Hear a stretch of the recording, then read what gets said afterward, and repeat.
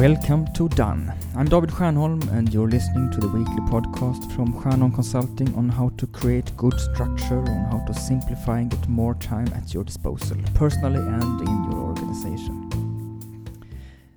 Having good structure is to know, my business friend replied over lunch the other day when I asked what structure means to her. Indeed, that is tried and true.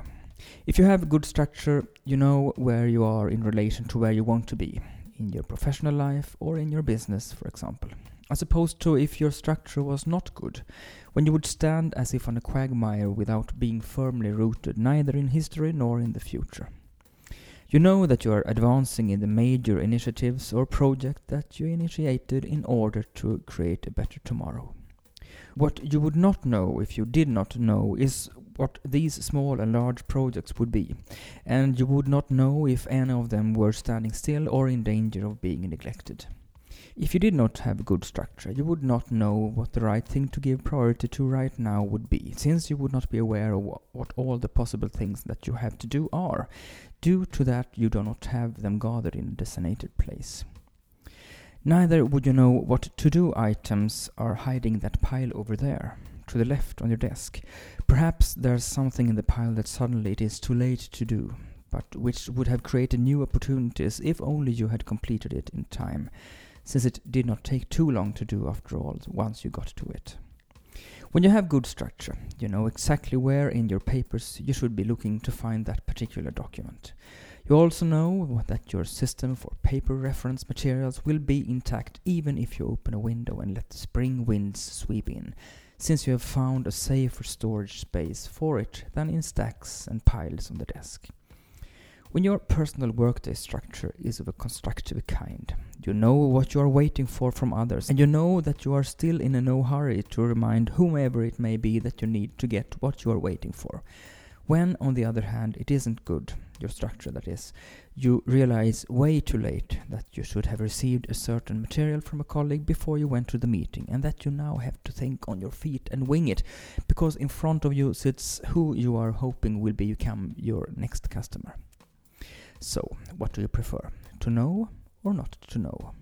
If you want to know, make sure you have formulated what is to you a clear and attractive vision of how you want it, your company, your job, your life, to be in a couple of years.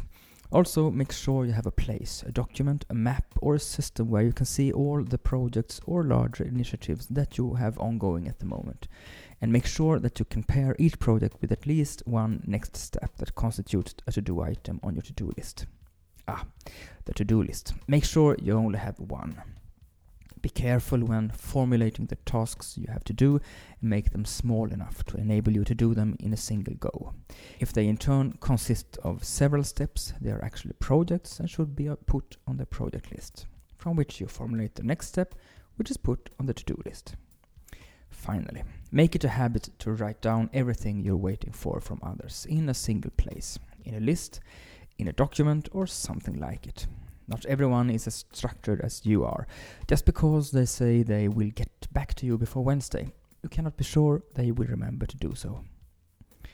Ignorance is bliss.